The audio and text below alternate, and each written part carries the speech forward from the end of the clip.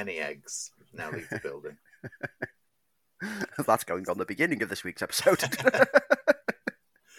3, 2, 1. Aboard a compact starship, 2 lone podcasters experience cosmic forces beyond all comprehension. Yes, this is the Film File, the film show for film geeks by film geeks. Suppose I better do the theme tune.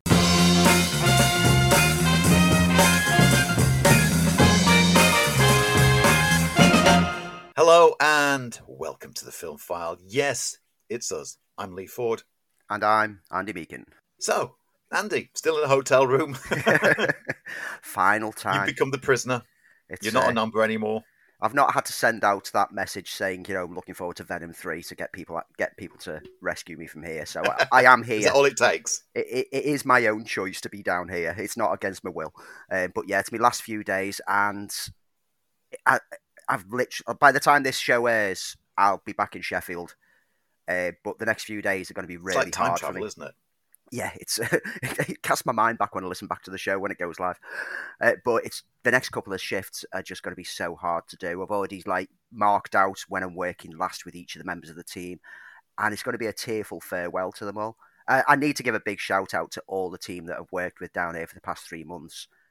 Worked very closely with people like Brad, Yanis, Ruth, Kieran, Libby, Kim, Rachel, Scott, Jade. Another Jade. Seriously, I could sit here listing the whole team. That's just the management level that I've listed off there.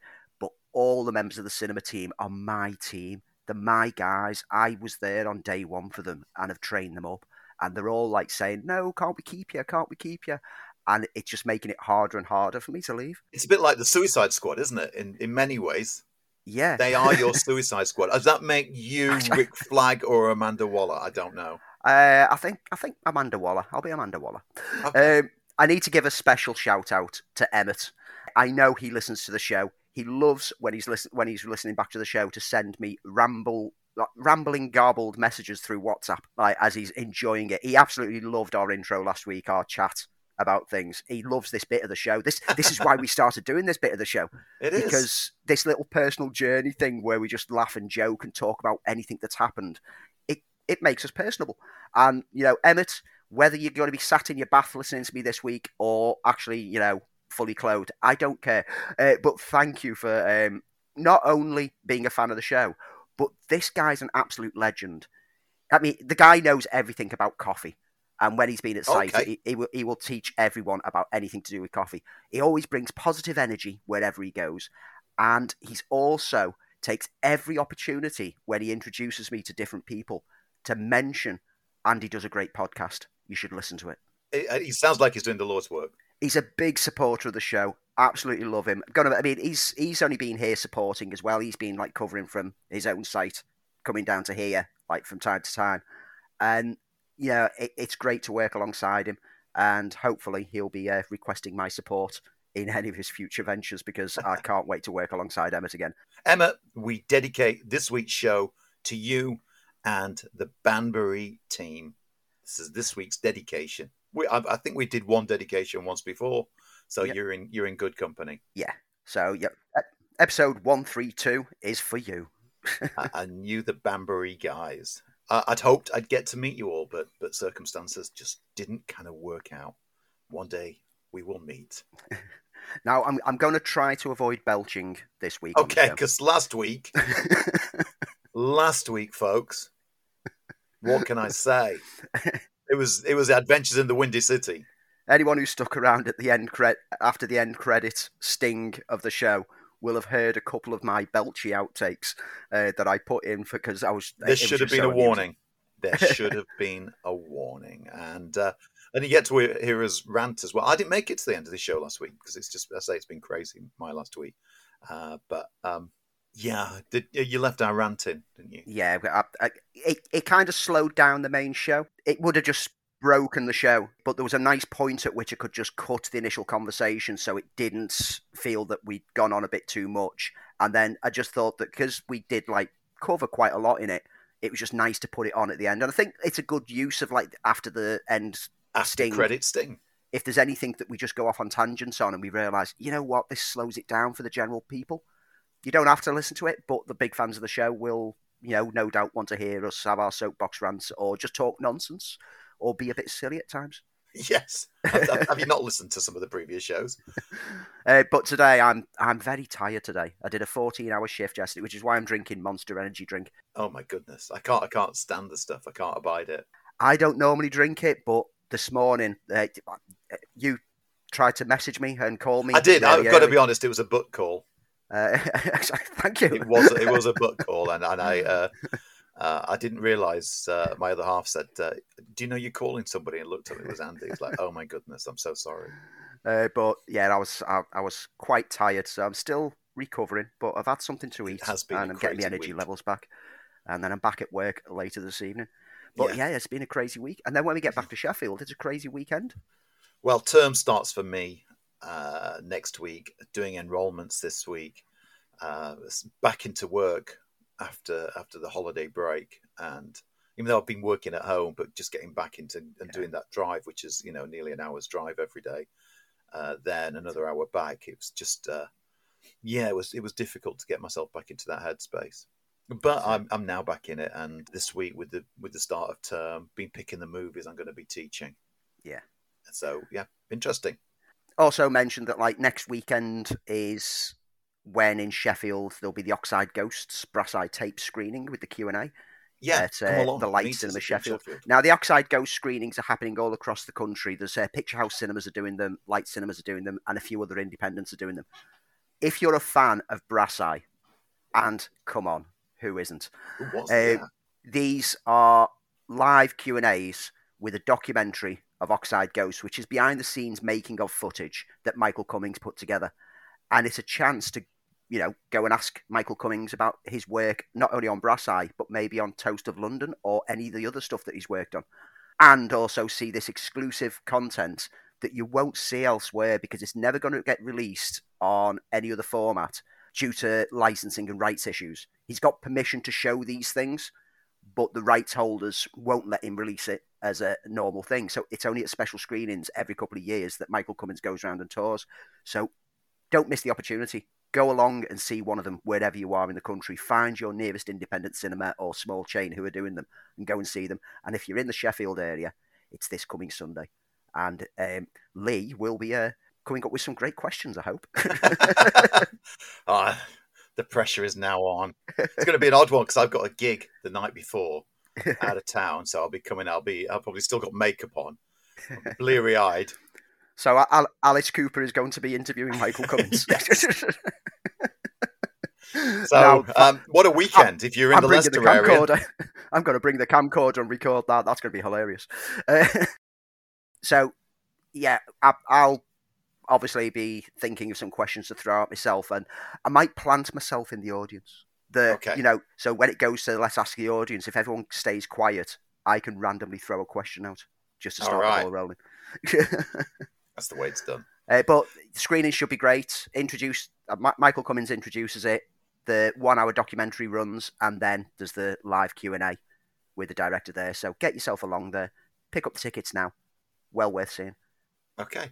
Yeah, it's going to be a fun weekend. That's next Sunday, the 4th, at the Light Cinema in Sheffield, if you want to come and see it with us. And Andy will probably, knowing Andy's diligence, will pop up links to wherever else around the country that you can come along. But let's talk about this week's show. On this week's show, what do we have for you? Well, of course, other than our ramblings and muses about the world of film and everything else, you'll get to hear a deep dive into Constantine, starring Keanu Reeves, an adaptation of DC's or Vertigo's Hellblazer series. Andy's going to be looking into this week as he reviews Dog that appeared on streaming this week. Didn't get a chance to see it when it had its limited cinema release. Was looking forward to this. Where is Anne Frank that is on a release across the UK at cinemas at the moment. And a film that is the clear definition of straight to streaming, Office Invasion. Our Neat Things and much, much more. Because this is the Film File, and this section we like to call the news. So, as ever, before we get into the news, let's have a look at this week's box office. And we know that in the UK, and I'm assuming in the US as well, we're in a bit of a drought period not much happening. So what are the figures going to look like this week? So expectations were low this weekend, and in the US there was a $52 million overall gross at the box office, which was still a huge disappointment. The Invitation came in the top spot with 6.8 million. Bullet Train into second place with 5.6 million. Beast, 4.9 million, taking third place. Top Gun Maverick still steadily holding into that top five with 4.7 million. And Dragon Ball Superhero with 4.7 million. A very lackluster weekend in the US this week, and it's pretty much more of the same over in the UK. No film this past weekend took over 1 million in the UK, and it was actually not a film, but a concert. Andre Rieu's 2022 Summer Concert took first place with 798,000. Beast took second place, taking another 600,000. DC League of Super Pets, 598,000. Bullet Train, 593,000. And Nope in fifth place with 576,000. We're going to see a lot of this in the coming weeks because, like we've said, there's not a lot of great content due for at least the next month. Still waiting for the box office to pick up, but we still have some news, even in this drought fallow period. Last week we talked about Cineworld. Any developments on that one? I've been all over the radio this week, basically echoing what we've been talking about. The only update was that Cineworld confirmed after the weekend that yes, they are considering and seeking advice on going into administration in both the US and the UK. Nothing's moved forward since then. Share price hasn't really moved much in either direction since then. Well, but it can't really move much lower. Yeah, it's still in limbo. But it's basically that they're in that process now where they're seeking what it would mean, what it would cost, what all this would happen. So it's going to be another few days before the decision's made as to whether they do enter administration. It's looking very likely. There is a lot of online chatter from, you've got your regular cinema goers with their unlimited cards who are now getting concerned as to whether or not they should keep their cards because particularly the people who've paid like a year in advance. If you've just paid a year in advance, you might end up losing 11 months of that if they go into administration because, sorry to say, you're next to bottom on the list for when the debt consolidation teams work out who gets paid back what. You're basically, when you sign up to a scheme, you are an investor in the company. So you are now considered alongside the shareholders in that you are not a priority to repay. We don't know. We can only speculate at this point in time. So let's just wait until there's some confirmed news. They might avoid it. They might manage to get more refinancing. I'm not sure that's going to be the best option because it's not worked out for them in the past. But it remains to be seen. They might get a corporate buyout. We don't know. Okay, let's try and find something a bit more positive then. Well, it was one of my neat things only 2 weeks ago. And one thing I mentioned that I loved about it was the immersive and dark story. And finally, the long gestating adaptation of the BioShock game is moving forward. Netflix have given it the green light, and the director, and this ties in nicely to this week, of Constantine, I Am Legend and Red Sparrow, Francis Lawrence, has come on board, and Michael Green, who penned Blade Runner 2049 and Logan, is adapting the script for the live-action film of what I consider one of the best game series ever. Let's just stay in game territory. I mentioned last week that Days Gone was being picked up as a movie. Anyway, pretty exciting for us Last of Us fans is that the first footage appeared in a HBO reel, and it looks great. It looks great. It looks really good, nothing much in it apart from the scale and the scope of how this series is going to look. I just can't wait. Can't wait to see a proper trailer, but can't wait for this series. I know it's announced for next year. It can't come soon enough for me. I'm so waiting for it to drop. I'm looking forward to exploring that world because, again, The Last of Us is another one of those games that it's the immersive story and the character growth within it that makes it work so well. It's so cinematic and it's so perfect to adapt. I think game to film adaptations have gotten better over the years. Yeah. They've now realised they don't have to change it and move away from it. They can usually just keep the stories because, let's throw our mind back to things like Max Payne, where Max Payne, the game, has a great story. So what did they do when they adapted it? They wrote a completely different story. It's like, what are you doing? The film was there in game form for you. All you had to do was adapt that. They're getting more savvy with realizing that, gaming audiences would like it to be more faithful. And the reason they want it to be more faithful is the stories are already good. So Yeah, I mean, they're don't change cinematic what stories. works. Yeah, we're living in an age where a game is you in interactive cinema. So why change the story? Looking forward to seeing what we get from Last of Us. And like I say, I'm looking forward to seeing the world of Rapture in Bioshock when that gets adapted. Fingers crossed, Netflix pull this one off. Anything else? Straight off the back of Top Gun Maverick and Spiderhead, Miles Teller is reportedly in final negotiations to star in Scott Derrickson's event film The Gorge at Skydance. Derrickson recently gave us Black Phone, which I had a lot of fun with. Very simple story, maybe meandered a bit at times, but it was great atmosphere. And this new film, The Gorge, is adapted from The Tomorrow War, a spec script by scribe Zach Dean. And it's described as a high-action, genre-bending love story. Plot specifics completely under wraps, but Derrickson, Dean, David Ellison, Dana Goldberg, Don Granger, C. Robert Cargill, Cheryl Clark, Adam Cronenberg, and Greg Goodman are all on board to produce. I'm there day one for anything that Derrickson does. I've got a lot of love for Derrickson's style and approach to things. And yes, he does meander and he does go off on tangents, but don't we all? Yeah. Oh, well, hey, if you listen to this show. And sticking with Top Gun. Okay. Top Gun Maverick and Scream Queen star Glenn Powell has just shut down the rumours that he's going to be playing Cyclops. Now, these rumours have been circulating that the X-Men are coming into the universe, even though we've said quite clearly multiple times on this show that Marvel won't be bringing any X-Men into the universe until all the rights to the characters from with the Fox actors have expired next year.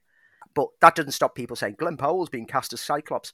Well, he's turned around and basically told everyone, in particularly Variety, that no, it's all nonsense. According to the actor, he doesn't have any information to contact Marvel, even if he wanted to.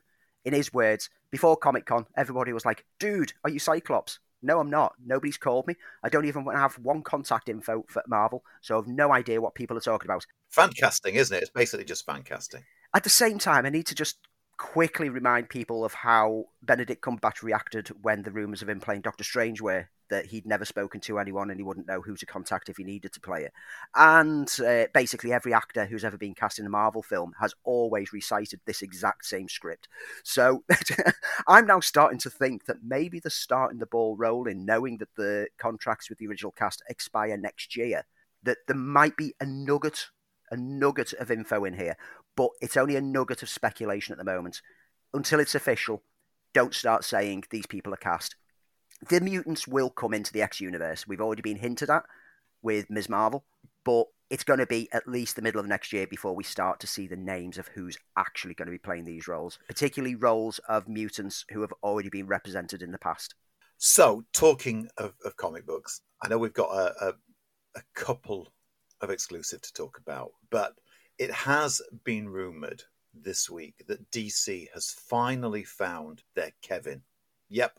Apparently, they found their Kevin Feige. Will this be Dan Lin? It will be Dan Lin, yeah. The former Warner's Pictures executive and veteran producer.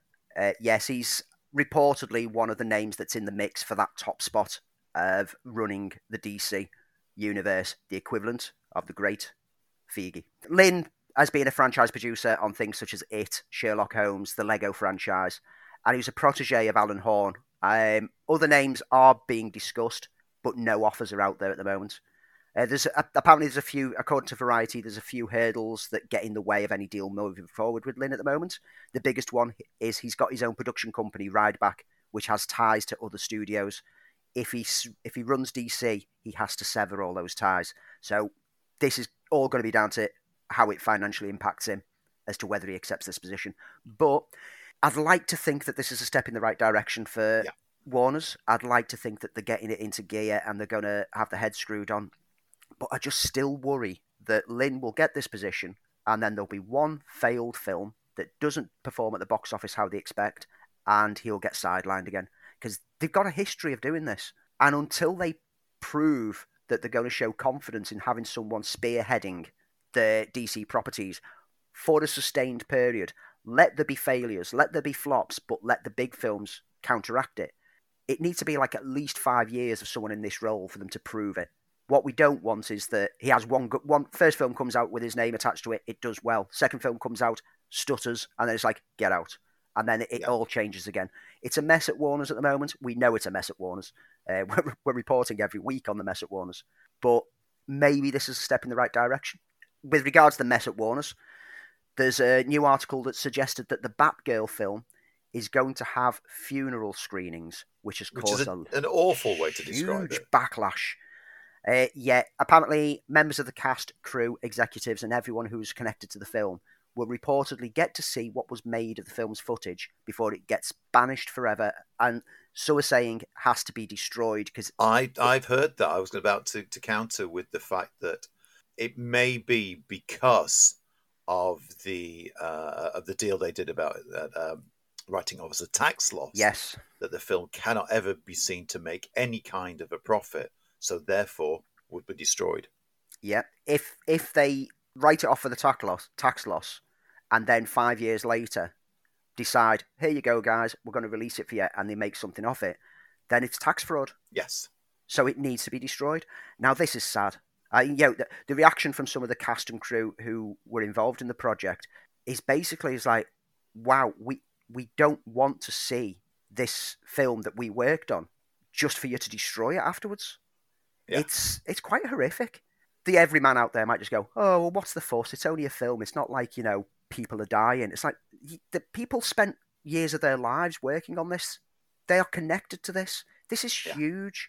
It's a loss of... It's unprecedented. I mean, there have been other films which have still not been released. There are films which have been canned halfway through production. Yeah, but I can't ever remember, and I tried to do a little bit of a check. Yes, there were plenty of films that have been pulled, plenty of films that are still somewhere in a vault, but I can't ever remember a movie of this kind of scope and so recognizable that has been more or less completed, and then potentially is going to be destroyed. It feels unprecedented. Warners are basically struggling to be able to afford to release films, and as a result, there's now been delays. Once again, Aquaman and the Lost Kingdom has been shunted again. It's now coming out December the 25th, 2023. Now, this is a film that was supposed to be out by now. Yeah. And now it's been put back another year and a half. As is Shazam 2. Yep. Shazam 2 has now taken the Aquaman slot. Now, Shazam 2 was supposed to be out for Christmas this year, but apparently Warner's can only afford to release 2 more films this year. And so Shazam Fury of the Gods has now shunted to March the 17th next year. James Wan has reacted to the Aquaman and Lost Kingdom move. He's trying to take a positive spin on it. He said that he's a bit superstitious and he loves that it's a December release like the first one, because the first one came out at Christmas and did 1.3 billion. So, it was a huge success. It got released at the right time. And he's shown off some artwork for it, and he's just said that it gives them time to make sure that this can be the film. You just have to wait a bit longer. He's keeping positive about it. He's seeing the positivity of like, okay, we get the Christmas release. That's great. It's ideal for business. But you can't help but wonder whether at the back of his mind he's also thinking, people should have seen this film by now. And this should be starting to worry him. Does this mean that they're also going to reshoot around various elements? Very likely. We know that there's the herd factor. We know that with the rejigging of the Warner's DC universe, we don't know whether Keaton's Batman will ever exist within the whole DC universe now. Things are going to get juggled around. What we're still waiting on is the full confirmation of what's happening with The Flash. Now, we know Ezra Miller's started the process of recovery, apologising to Warner's themselves, got into help therapy, and, that film should still be coming out. It's so messy. I can't ever remember a studio being in, especially a studio with the heritage of Warner's, being in this much disarray. Yeah, they're all over the shop. In better news, it turns out that the Evil Dead Rise film, which was previously planned to go straight to HBO Max this year, is going to get a cinema release on April the 21st next year, taking over the Salem's Lot remake slot, as that film has now, sadly, lost its release date. Hey, well, talking of Warner's, and just to put another nail in the coffin of some of the DC releases, the bad news about the new Batman animated series. Yes, now this is one that we've been looking forward to. It's basically a spiritual successor to the classic Batman animated series from the 90s, the same production team working on it, but inspired by the more recent film, The Batman. However, even though Warners have said, no, we're not making it for HBO Max anymore, we're not involved in it, the production is still happening. They're still carrying on with that and various other animated features that were in the pipeline, and they're shipping them around to other networks. So don't be surprised if these pop up on either Amazon, Netflix. Wouldn't it be hilarious if Disney pick it up? Well, apparently Disney, from my sources, Disney are interested. Disney Plus are certainly interested, Who can as blame them? is Apple. You know as well as I do that there's people out there who don't know the difference between DC and Marvel, and this will just blur the lines even more. It'll be hilarious when people are saying, when's Batman coming into the next Avengers film? As a result. Hey, let's get into Marvel territory, shall we? Yes. It's finally been announced who has taken over the hot seat and is directing the Fantastic Four movie, replacing John Watt. Yes, and this will be Matt Shakman. We know his name so well from WandaVision, director and executive producer. Apparently he's in early talks to direct the new Fantastic Four film. The rumours on this have been swirling around for weeks. His name's popped up so many times. I think we've mentioned him previously on the show when we've been talking about like Marvel potential upcoming things. But that means he's going to be replacing No Way Home helmer John Watts, who stepped away from the project a couple of months ago. Now, one thing that lends weight to this speculation as to whether he's going to sign it is that he was tagged to be directing the next Star Trek film, which would have been the fourth film in the Kelvin timeline. And now he's stepped away from that, citing the schedule clashes because, well, he's just been snagged by Marvel. Of course, this is pretty much a dead cert. Even though it's not fully confirmed, I think all these scenarios here are pretty much enough for us to say he's definitely on board for this. And yeah, given what I've seen him do with WandaVision, he's definitely got a handle on Marvel, and I can't wait to see what he does with Fantastic Four. Matilda Lutz, Wallace Day, and the Umbrella Academy's Robert Sheehan are apparently going to be starring, yes, it's been mentioned for the last 2 decades, Red Sonja. The adaptation of Robert E. Howard's Red Sonja character has finally looked as though it's moving forward.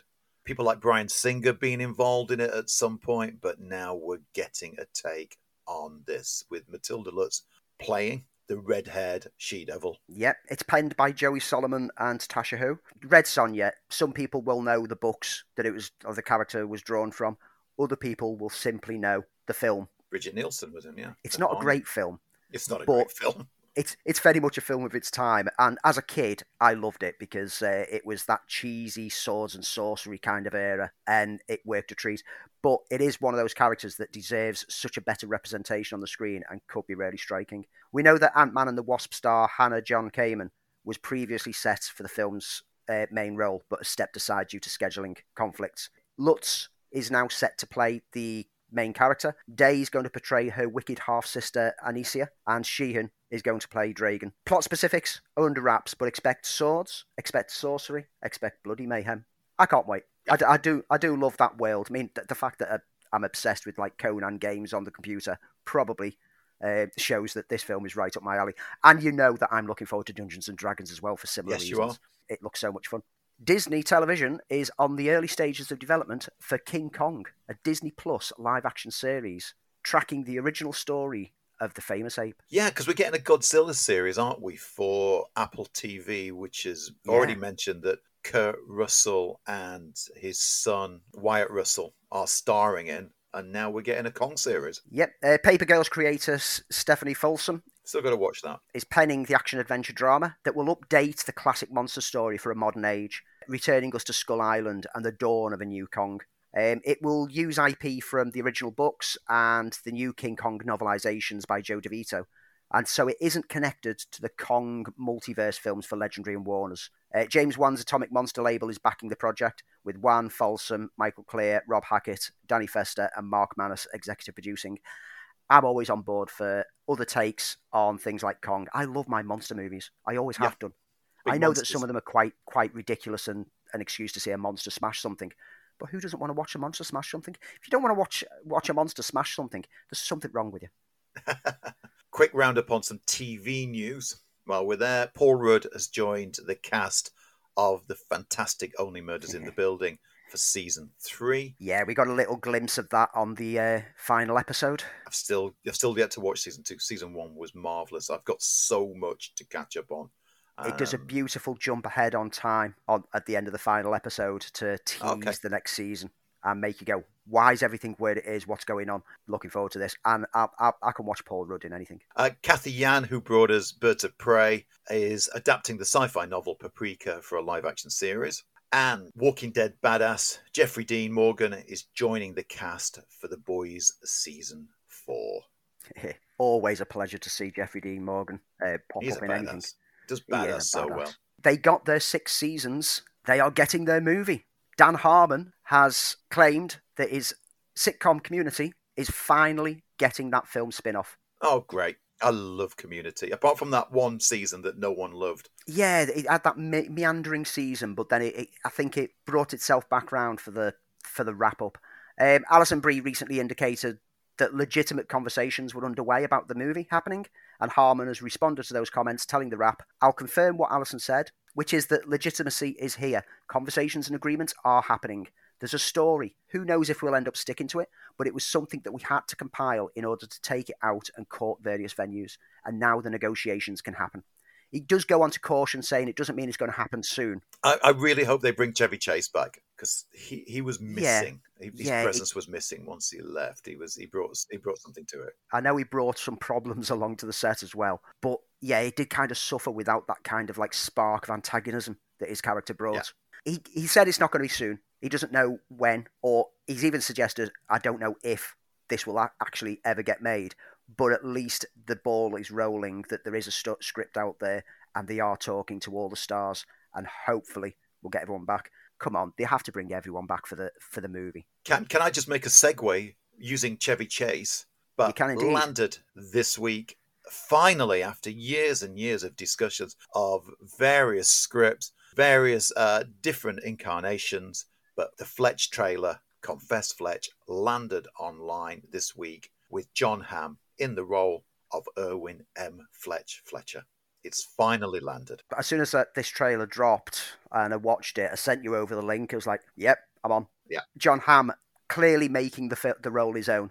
He's not trying to emulate Chevy Chase, and he just looks perfectly suited into it. I'm looking forward to this so much. Jon Hamm's always good to watch anyway, but in a role like Fletch, I think it gives him so much opportunity to really shine. Yeah, Confess Fletch will be on a limited-only theatrical release, and then on digital in the States on the 16th of September, and then will be landing on Paramount Plus after that, but there are no words yet for a UK release, but I'm pretty much guessing if it doesn't get a cinema release, it will end up on Paramount Plus. Oren Uziel, who gave us The Lost City and 22 Jump Street, is on board to pen the new Ryan Reynolds-led Clue movie for 20th Century Studios, taking over from Deadpool scribes Rhett Reese and Paul Wernick. Is that still a thing? I didn't think that was a thing anymore. It's still going ahead. This is one of those projects that kind of got bounced around, and then during the merger of Fox and Disney kind of like got forgotten about, but it turns out it's just getting redrafted, and it's still something that Ryan Reynolds is keen to push forwards. He's a big fan of the original film. He wants to bring a modern version of it. The new take will follow the iconic 1985 film's adaptation of the classic board game, which, they need to be able to match the kind of star presence that film had, because that film had like Tim Curry, the great Madeline Kahn, Christopher Lloyd, Michael McKean, Martin Mull, Leslie Ann Warren, and Eileen Brennan. It needs to be that other ensemble cast of just real great comedic names who can really shine. I'm in for it. It's got Ryan Reynolds attached, of course I'm in for it. I've got a lot of love for the original film. I loved the fact that there was multiple endings. I love the fact that at the time that it got released, cinemas didn't know which ending they were getting at each of the cinemas. So different cinemas could be showing a different version of the film. That was classic. That was perfect. If they can emulate that again and just send out random versions with different endings and different killers at the end, that will cause so much confusion on the internet in this day and age.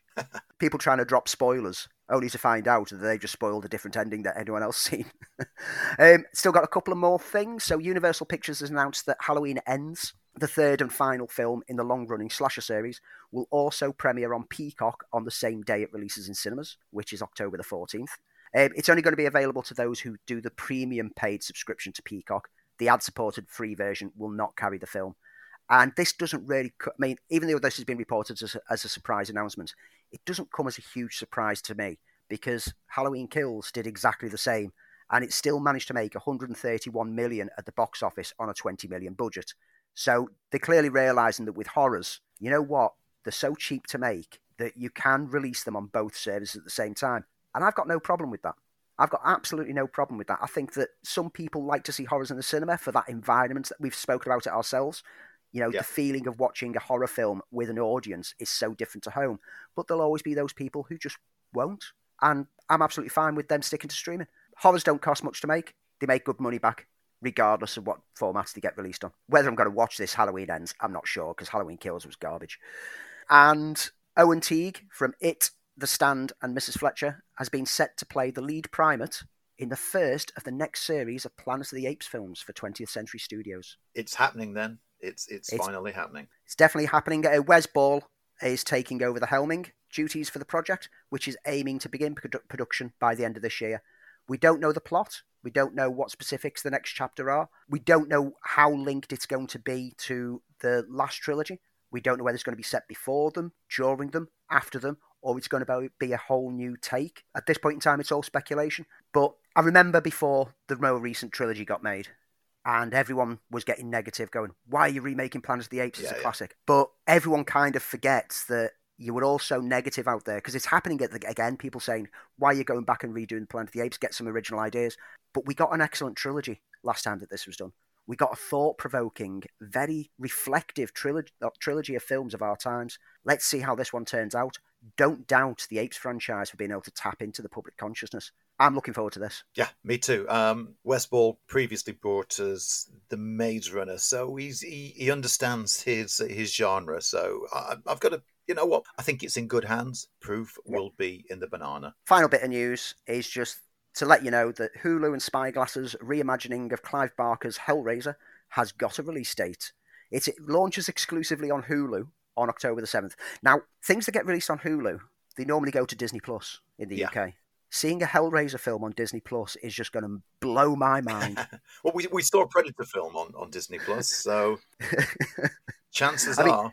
Will this mean that Disney Plus will also throw all the original Hellraiser films on there, like they did with the Predator one, as like one big package? Because that would be bizarre, to be watching such brutal, bloody, deadly mayhem. I doubt that, because I think there were so many different hands and different production companies involved with it, and New Line Cinema, I think, released them. I might be wrong on that, so I doubt it. But I'll go with your odd, bizarre fantasy on that one. I like the idea that the female Cenobite is going to be a Disney princess. I'm going to stick with that idea. But in the film, a young woman struggling with addiction comes into possession of the ancient puzzle box, unaware of its purpose to summon the Cenobites, a group of sadistic supernatural beings from another dimension. I love the Hellraiser series. I know that the film series rapidly went downhill, but the first two in particular are absolutely great. And I've been hopeful for this revisit of the Hellraiser franchise, especially seems though Clive Barker has been directly attached. And producers David S. Goyer and Keith Levine have also served on board it. So there's some names in there that I trust and have confidence in delivering this new vision of Cenobite-filled hell. And that, folks, is the news.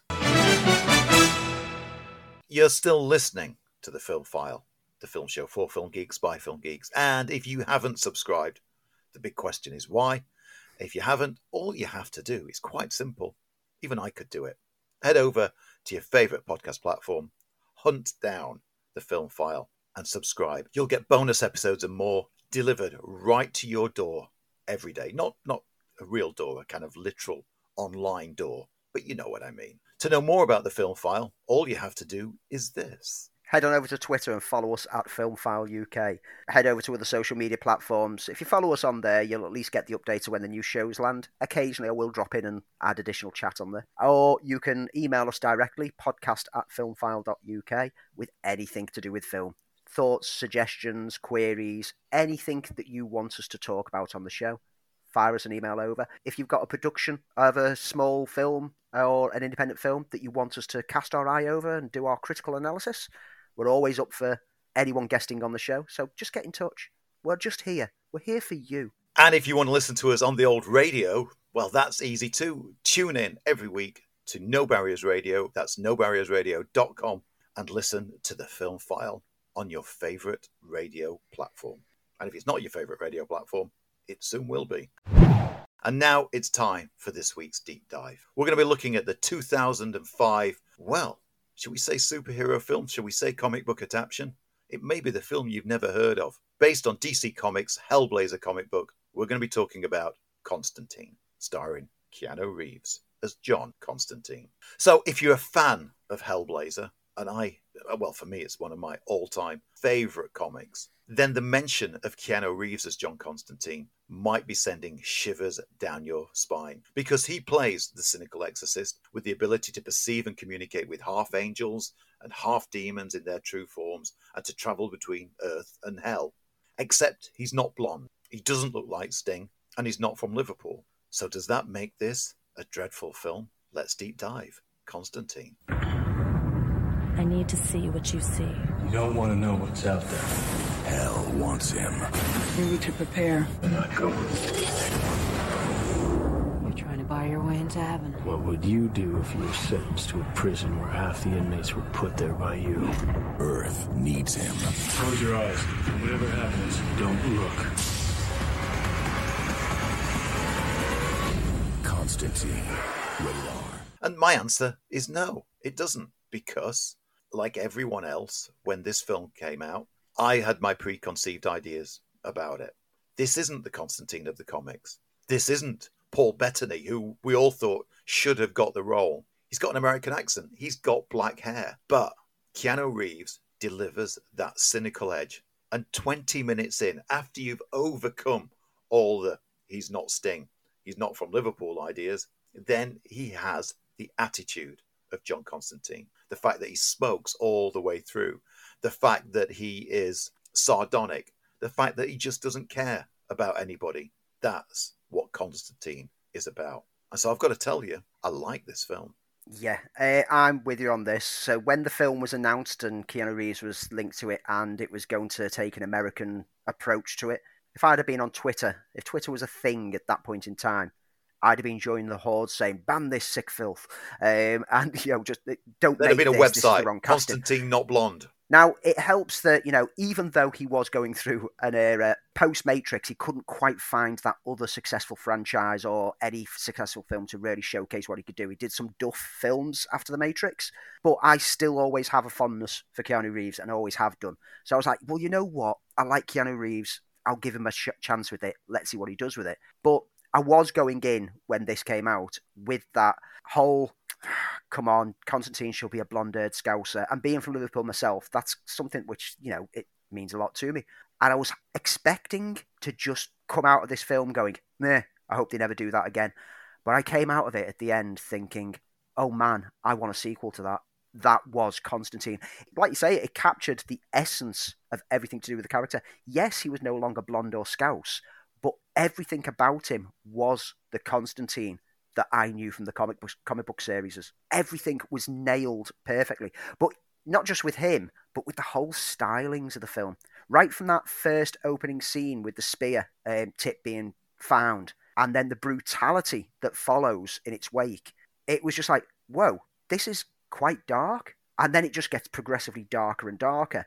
And all skillfully helped by not only the direction from Francis Lawrence, but also the cinematography by Philippe Rousselot, who just creates some stunning, beautifully framed visions of both Earth and Hell, and all the planes in between as it melds together. The captivating imagery used within this film when characters are introduced, Tilda Swinton's Gabriel character, her introduction in the huge archive library. Tilda Swinton just looks otherworldly in an otherworldly, beautiful kind of way. And what a perfect bit of casting for Gabriel.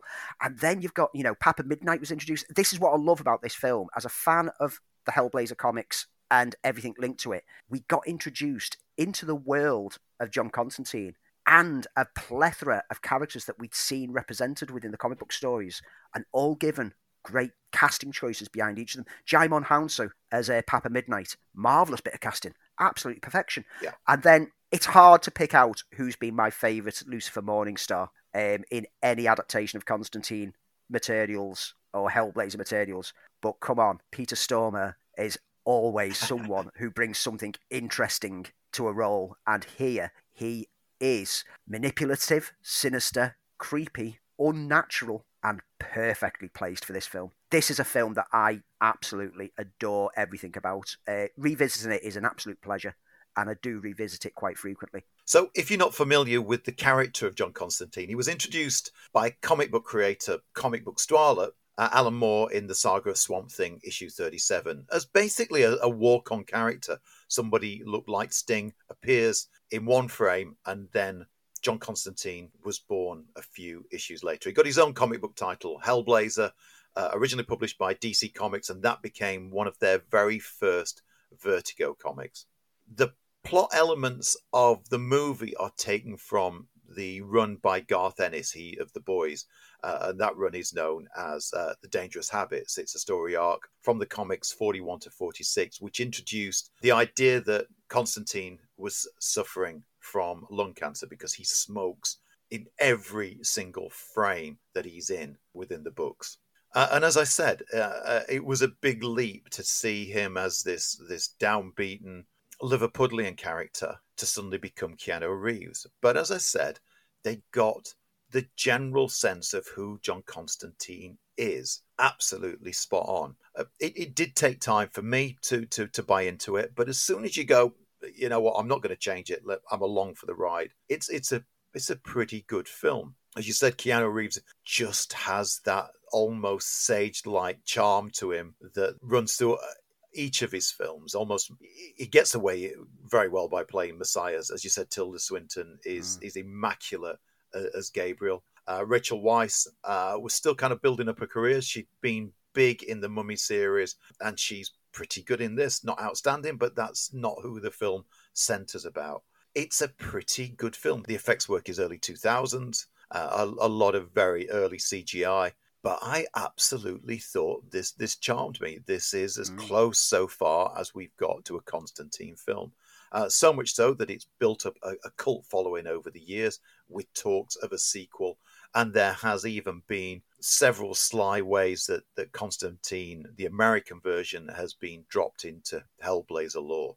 Will we ever get a sequel? I don't think so. But we did get an interesting TV show, which was a lot closer to the way that the character's been laid out before. With regard to the sequel, back in 2019, Keanu said that he's very open to reprising the role. And in November 2020, Peter Stormare announced that there was a sequel in the works, but nothing's actually progressed forwards at this point in time. I just want to, once again, before we move on to the TV series and Matt Ryan's approach to it, just go back to the visualization style of the film, and particularly the depiction of hell is so creative, and you can't help but think that the Duffer Brothers were inspired by images such as good point. What was used in here, because the world around us becomes a vision of hell, as though it's been obliterated by like some great disaster, and it gives it that strange, surreal thing.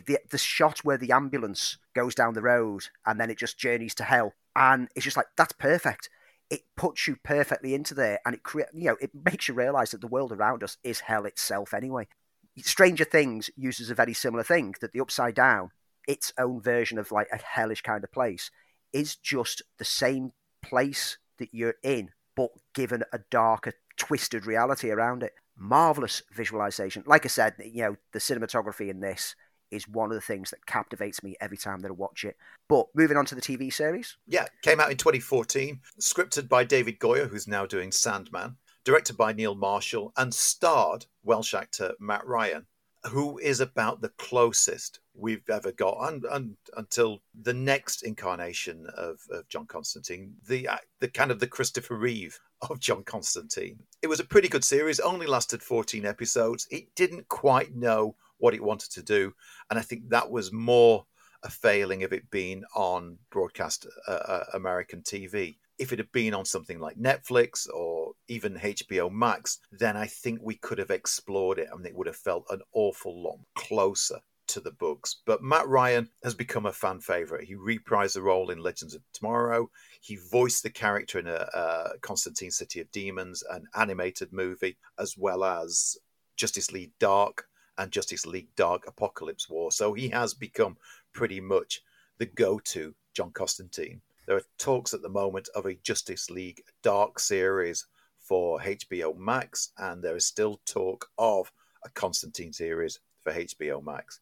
The character kind of lives on, but going back to the film, this was kind of the first real introduction to him. And while it's not the John Constantine that I love, I just see this as an alternative universe where he's black-haired and lives his life in LA. Yeah, if you're a fan of the Hellblazer comics and the character of Constantine, and you've always been put off watching the Constantine film because the changes that you see that were made to the lore, seriously, do yourself a favour and get the film watched, because you'll be pleasantly surprised by how well it represented it. And it did it in a way that made it openly accessible to people who didn't know the character. It cast a known actor at the time. It set it in a world that people recognised, but it introduced all those otherworldly aspects in such a marvellous way to make you appreciate the depth of storytelling that the Hellblazer universe can actually tell. With regards to the TV series, I think it just didn't find its feet on. I loved that first season. The first episode was very shaky,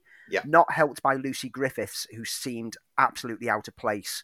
And was replaced, wasn't she, by the second episode? Yeah, they decided to, when it went to full season, they decided to go in a different direction, and so they reshot some of her moments in order to give her character a reason for not being present going forwards. And it took 2 or 3 episodes after that to really catch up. But it's Matt Ryan who really kept me on board. He captured the essence of being Scouse so perfectly. He was everything visually and manners what the Hellblazer comics version of Constantine was.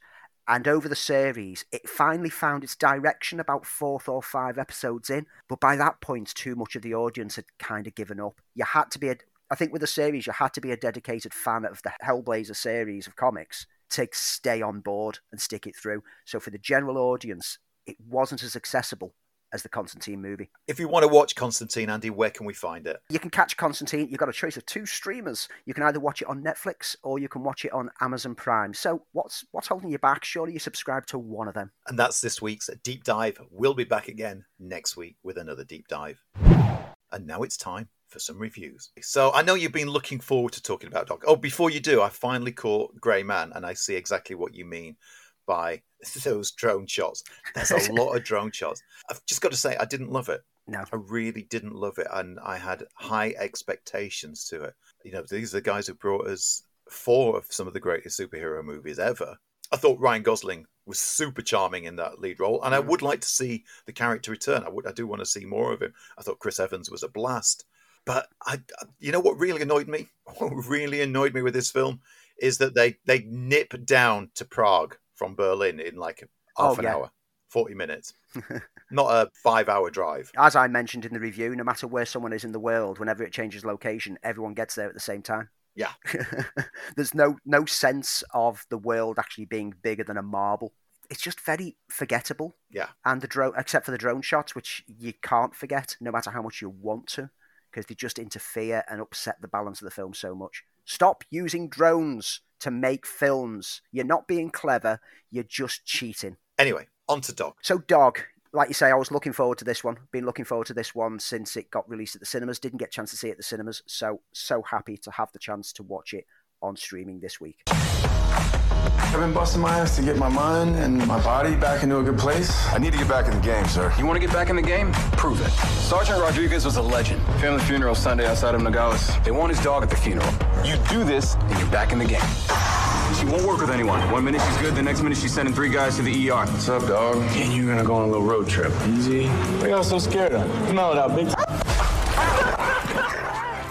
Channing Tatum's directorial debut, he co-directed this with Reed Carolyn, is inspired by his own real-life road trip with his dying dog Lulu, and it's dedicated to her memory. The story tells of an army ranger named Jackson, who's been suffering from brain injury effects, but struggles to get by in normal life and wants redeployment. Whilst trying to get redeployed, he's given an assignment to transport one of the military dogs, Lulu, to the funeral of her handler, a member of his squad and a close friend. Once done, he's to further transport Lulu to then be euthanized. Lulu has a history of aggression through years of combat environment training, and as a result, can't adapt to the normal world. In addition, Lulu has to be transported by road, as she won't fly without going into absolute rage. Hesitant to make the journey, the offer of redeployment once the task is completed convinces Jackson to set about the task, and he sets off on what he expects will be a simple pick up and drop off. But over the journey, he grows to learn more about Lulu and himself, recognising the similarity in their war-impacted personas, and reluctantly begins to bond with the dog. The film was pitched and is advertised as a comedy road movie, and whilst there is some lightness of humour at times, it's more a thought-provoking analysis of discovery of self and identity after years spent in the military machine. On the surface level, the film seems to be pro-military, but beneath the surface, whilst it asks for people to show respect and appreciation for those in the service, it also highlights how damaged and broken many serving soldiers become, and how adjustment to life outside the forces can be difficult. Jackson finds it difficult to connect with people. His attempts to chat up various women at a bar show how he struggles to either be himself without coming over as a military grunt, or blend in by faking interest in conversations he has no knowledge or interest in. Years of service have broken his understanding of basic human interaction, and thus it's no surprise to find that he gets a connection with a canine who's as broken as him. Along the journey, the pair encounter a few characters which will allow them to open up more. There's a spiritual awakening of sorts with various parties, as well as a catch-up with another ex-service buddy who's managed to settle into domestic life and helps Jackson come to terms with his present life and rethink his position in the world. Dog is a simple road movie which has no real surprises in the story, but is a charming look at broken characters and how you can start the journey to heal themselves. Tatum plays well throughout, and the able support on hand lends strongly to the film, making for an ultimately satisfying tale. I always thought it looked charming. I always had an interest in it. I'm more likely to see it on streaming than I would have gone to see it at the cinema. Anything else? We'll move on to Office Invasion. Okay, do we have to? This is one that popped up on the streaming services, and I looked at and read the description and went, you know what? Low-budget film about people who work in an office building defending their office from an alien invasion. Could this be Attack the Block in an office? Let's see. Recently, our company was dying, but then a new leader was chosen. I want to make one thing very clear. We are not planning on making any major changes. No job cuts, no demotions. Can I get a bloody hallelujah? Yeah! We will worry about all of that next month. What's the one thing we all need that'll make all our problems go away? I don't know. A load of money. Yeah, exactly. And I think I know how to make that happen.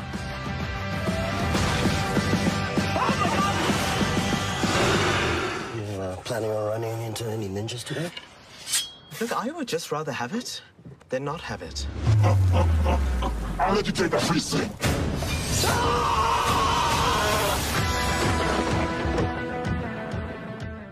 A sci-fi comedy that landed on streaming with the concept of some workers in an office discovering that aliens have invaded their building and must fight to save the company. The film promises fun and bloody sci-fi comedy from the opening scene, but then swiftly drops that to instead flash back to events leading up to the opening moment, which try and fail to provide a satirical approach to corporate life and hostile takeovers, until the film finally remembers it was supposed to be an alien invasion film in the last 10 minutes.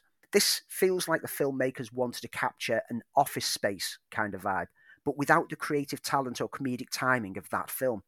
This is a film that thinks it's funnier than what it is, and it's one that you feel sure that the cast and crew were having a riot making it, but they kind of forgot to clue the audience in on the jokes. It runs at 1 hour and 52 minutes, and it more than outstays its welcome, even before the halfway mark. By the time the gruesome sci-fi aspect teased in the opening scenes comes around, I've completely lost any care for the annoying and grating characters that we're supposed to actively be rooting for. This feels like a short student movie that was unnecessarily drawn out to a feature-length film, and sadly, it's the very definition of bargain bin releases. Okay, next.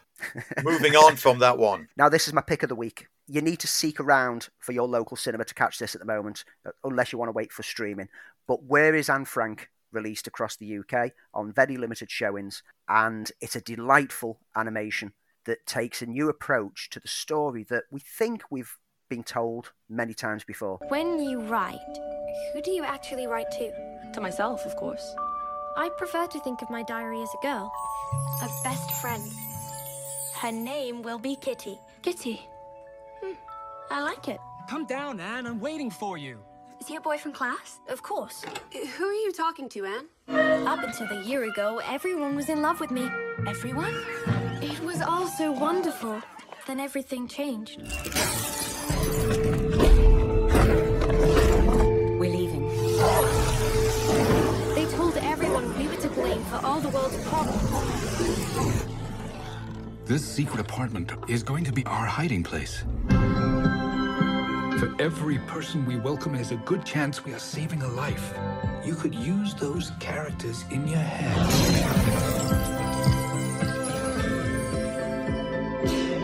Make them fight your war somehow. This young lady here named Kitty is looking for Anne Frank. Have you seen her? Anne did not write this diary so that you could worship her. What is important? Get in the truck. Do everything you can to save one single soul from harm. The tale of Anne Frank has been told many times, but this delightful animation takes a different approach than those that we've seen before in an attempt to bring the tale that should never be forgotten to a new audience. Kitty, the fictional character Anne used to write about in her diary, manifests to life in modern day from the pages of her original book on display in the Anne Frank Museum. Rising up from the early pages of the diary, she's unaware of the events that Anne wrote later on and simply wants to find out where Anne Frank is and why her name is all around the city. As she explores the world around her, confused by the people and places she sees, she has occasional returns to the diary where we flash back to events that Anne wrote about, whilst in the present, Kitty finds kinship with a group of refugees who reside in the slums outside the city, in particular one called Peter, who realises who and indeed what Kitty actually is. The animation style is simple yet beautifully magical in design. The swirling ink that rises and bonds to form Kitty as she manifests from the diary is captivating, and the modern day setting is given a charming lightness, whilst the flashbacks to Nazi occupation is given the claustrophobic and sinister aspect. The Nazi soldiers here are presented as ghoulish blank faces with long black robes, a striking menace that's ever present. The switching from past to present allows the film to showcase the parallels between the plight of the Jews in hiding during the occupation and the plight of modern-day refugees, themselves also torn away from their homelands due to war, as they struggle to avoid deportation back to a home where they will most certainly meet a harsh fate. The whole film is a marvellous new way to present the tale of Anne Frank, and younger audiences will be captivated by the magical Kitty and her search for her best friend, whilst the older audiences will draw on the analogous aspects with the modern world, which are subtle, never feel hammered home.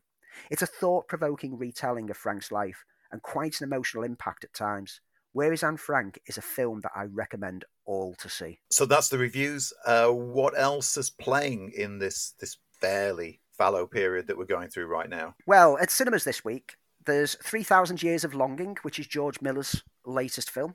Always worth seeing a George Miller film. Yeah. There's The Forgiven. There's Spidey No Way Home gets a reissue. There's E.T.'s 40th anniversary re-release. There's Star Trek Wrath of Khan getting a re-release. And then there's, if you've got a fear of heights like I have, this one might be one to miss, Fall. But this coming Saturday, and thankfully this show goes out on the Wednesday and Thursday, so this is just in time, across the UK, it's National Cinema Day. Cinemas across the UK are only charging £3 per ticket for any films that you go to see on Saturday, the 3rd of September. Expect it to be busy, so book in advance. So get your tickets for anything now. And there's a range of older and new films. Most film schedules are now packed with so many different things. And it's going to be an opportunity, like I said, to see things like E.T., to see Star Trek for a discount price. National Cinema Day in the UK this weekend, which doesn't leave much space for streaming, but we do in the next week on streaming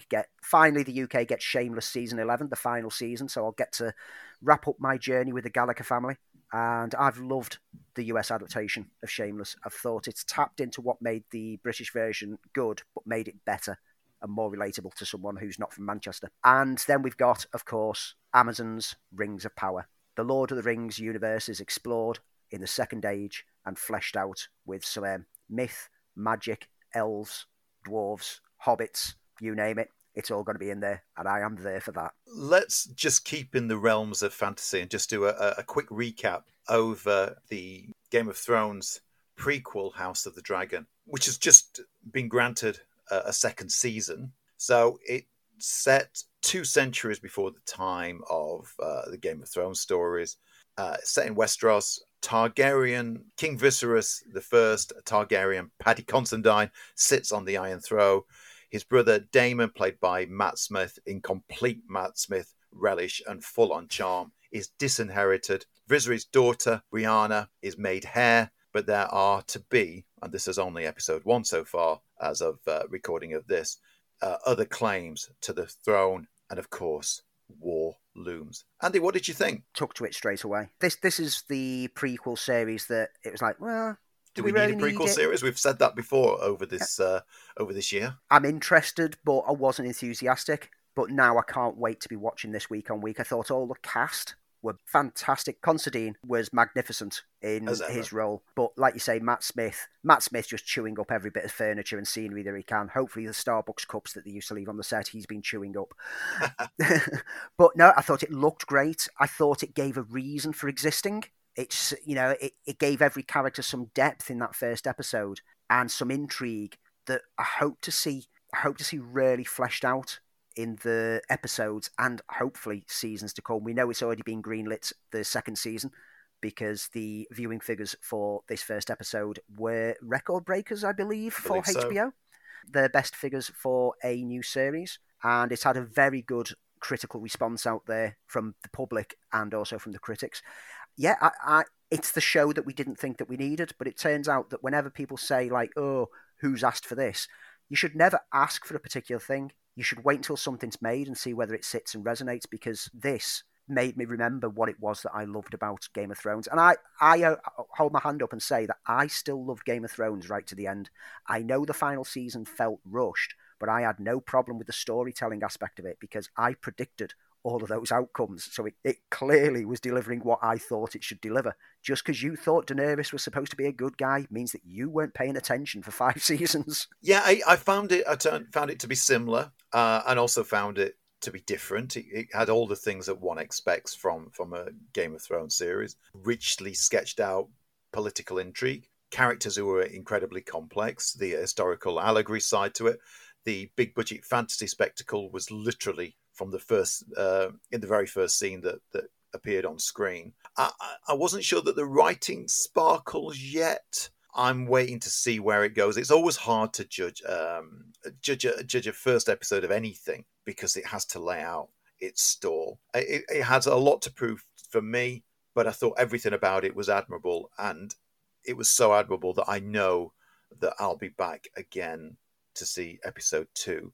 It's not escaped the shadow of the throne yet, but as I said, there's still a long way to go with it. So I am in. Count me in. I'm just waiting to see where it goes. And that, folks, is it for this week. And as ever, we'll be back again, God willing, for another show next week. But before we go, and we do this every week, let's talk about our neat things. Stuff that we've enjoyed, stuff that we've watched, been to, you name it. As long as it's neat, we're going to tell you about it. Okay. I'm going to introduce my neat thing this week in the style of the neat thing that I'm going to be talking about. Okay, colour me intrigued. Which means I'm going to be playing 2 characters. So, you have a neat thing for me? Yes, sir, I do. It's called Pitch Meeting, and it plays on YouTube every week. You see, this one guy plays different roles. I like that. It sounds cheaper than hiring multiple guys. Yes, but that's not the point, sir. What he does, this Ryan George, he has 2 first names. I guess so. Why does he have 2 first names? Maybe because that's what his name is. Yeah, but 2 names is, sir, I'm going to need to get all the way off my back on this. Okay, let me get off that thing for you. Anyway, he runs through the plot of films in a mock-up of a pitch meeting between a writer and a studio exec. Ooh, running through pitches is tight. That sounds strange and creepy. But anyway, his amusing takes on pictures pokes fun at some of the crazy things that even the best films get away with. Must be pretty hard to find something to poke fun out of every film. Actually, it's super easy. Barely an inconvenience. Oh, really? Yes, you see, sometimes he just has fun mocking the studio exec being all about money and not caring about the story. Well, us execs do like our money, so that's fair. Well, anyway, these short videos are pretty much fun to watch and worth checking out over on YouTube, especially if you love movies as much as we do. Well, I'll be sure to check it out, but surely a concept like this won't last too long. Cue splash screen with news reports of how it's almost up to episode 300. Yes, pitch meetings from Ryan George on the Pitch Meetings channel on YouTube. 300 episodes of content of him lovingly mocking film concepts from start to finish. If you've never checked it out, get yourself over to YouTube and enjoy the pleasure of delving into years worth of content. I'm with you. I have seen it. I don't have the love for it that you do, and I know you've mentioned it many, many times. But I like it, but I don't love it. But that's why it's your neat thing. It's my neat thing. I'm a big fan of comic book writer Brian K. Vaughan. I've recently read his take on Swamp Thing, which was unique and original. His Saga series over at Image is one of the best comic books ever. And I'm going to put my hand on my heart and just say, yes, ever. But I recently picked up his series Paper Girls, which also came out on Image Comics.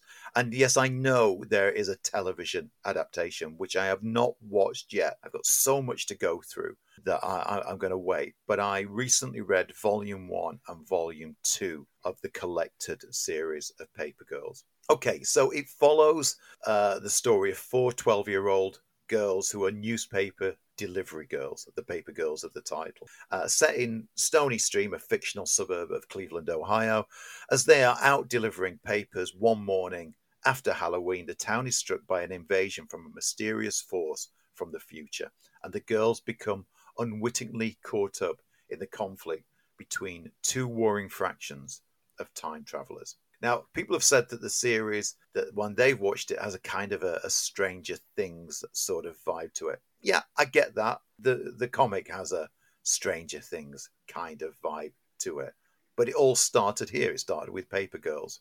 The comic book was shortlisted for the Hugo Awards for Best Graphic Series and won an Eisner Award for Best Colorist. It's a great comic book. It's a reminder that comics can do things that are fresh and accessible and familiar and have tropes that they can play with. But Brian K. Vaughan is such a sassy writer that he does all those things, but never misses the emotional themes of any of his books. If you've read Saga, you know what I mean. If you've read his Swamp Thing run, it's true in that as well.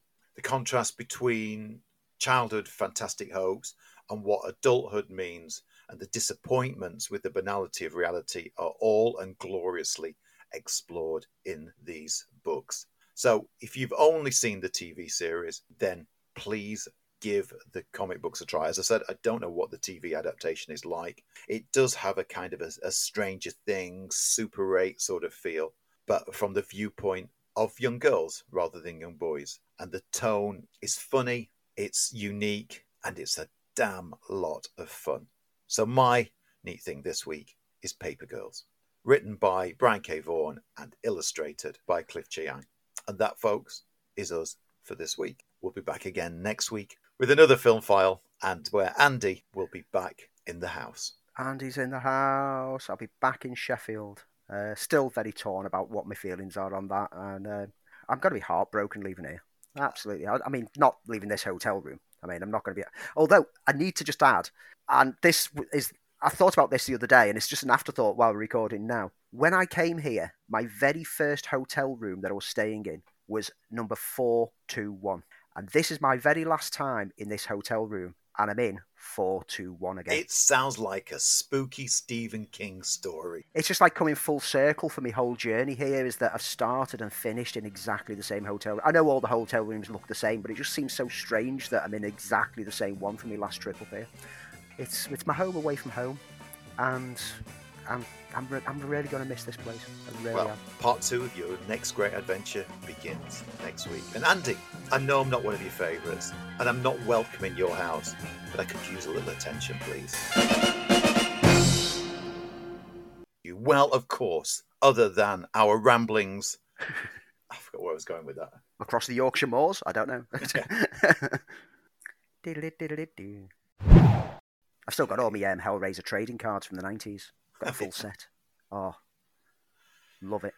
It was through the trading cards that I discovered the deleted scenes from Hellraiser 2, because a few of the trading cards had these extra things on the back. It told you, like, this scene was removed. And it's just like, there was more? Oh, I need to see this. I had that with Superman. Oh, finding that, before the days of DVD with extra features, when you just found these little nuggets of information on trading cards and things, and you're just like, mind blown. You didn't realise, like, a 2-hour film usually had 4 hours of footage before, like, it finally got to 2 hours. And they're just like, wow, this is amazing. This day and age, all that magic's lost now. People just find out because, like, even when a film gets released, they straight away say, oh, you'll get to see the deleted scenes on the DVD release. Lost. All the magic's been lost out of our childhood discoveries of things. The Star Wars trading cards from the 80s. Yeah. There were a couple of... There was loads of shots on there that you're just like, that wasn't in the film. What's that? Yeah, scenes with Biggs. Yeah. So, all that magic. Yeah, the trading cards and advanced previews and things like Starlog. Yeah. Gave us that insight. That's how we knew. And having to tune into a ITV at 3:00 on a Saturday afternoon for that behind-the-scenes 30-minute special on the making of Empire Strikes Back and things like that, just to go, that's how they make things. Yeah, I remember taping the trailer for Batman. And it was on. It used to be on a thing that used to run trailers. That's all it did. It was a trailer show, an American import, and used to sit waiting to see trailers of films that were coming up. The first time seeing Michael Keaton's Batman and seeing Val Kilmer and seeing Robin for the first time and being so excited. And then we saw the film. Oh. What a sad indictment. But anyway. Here we go.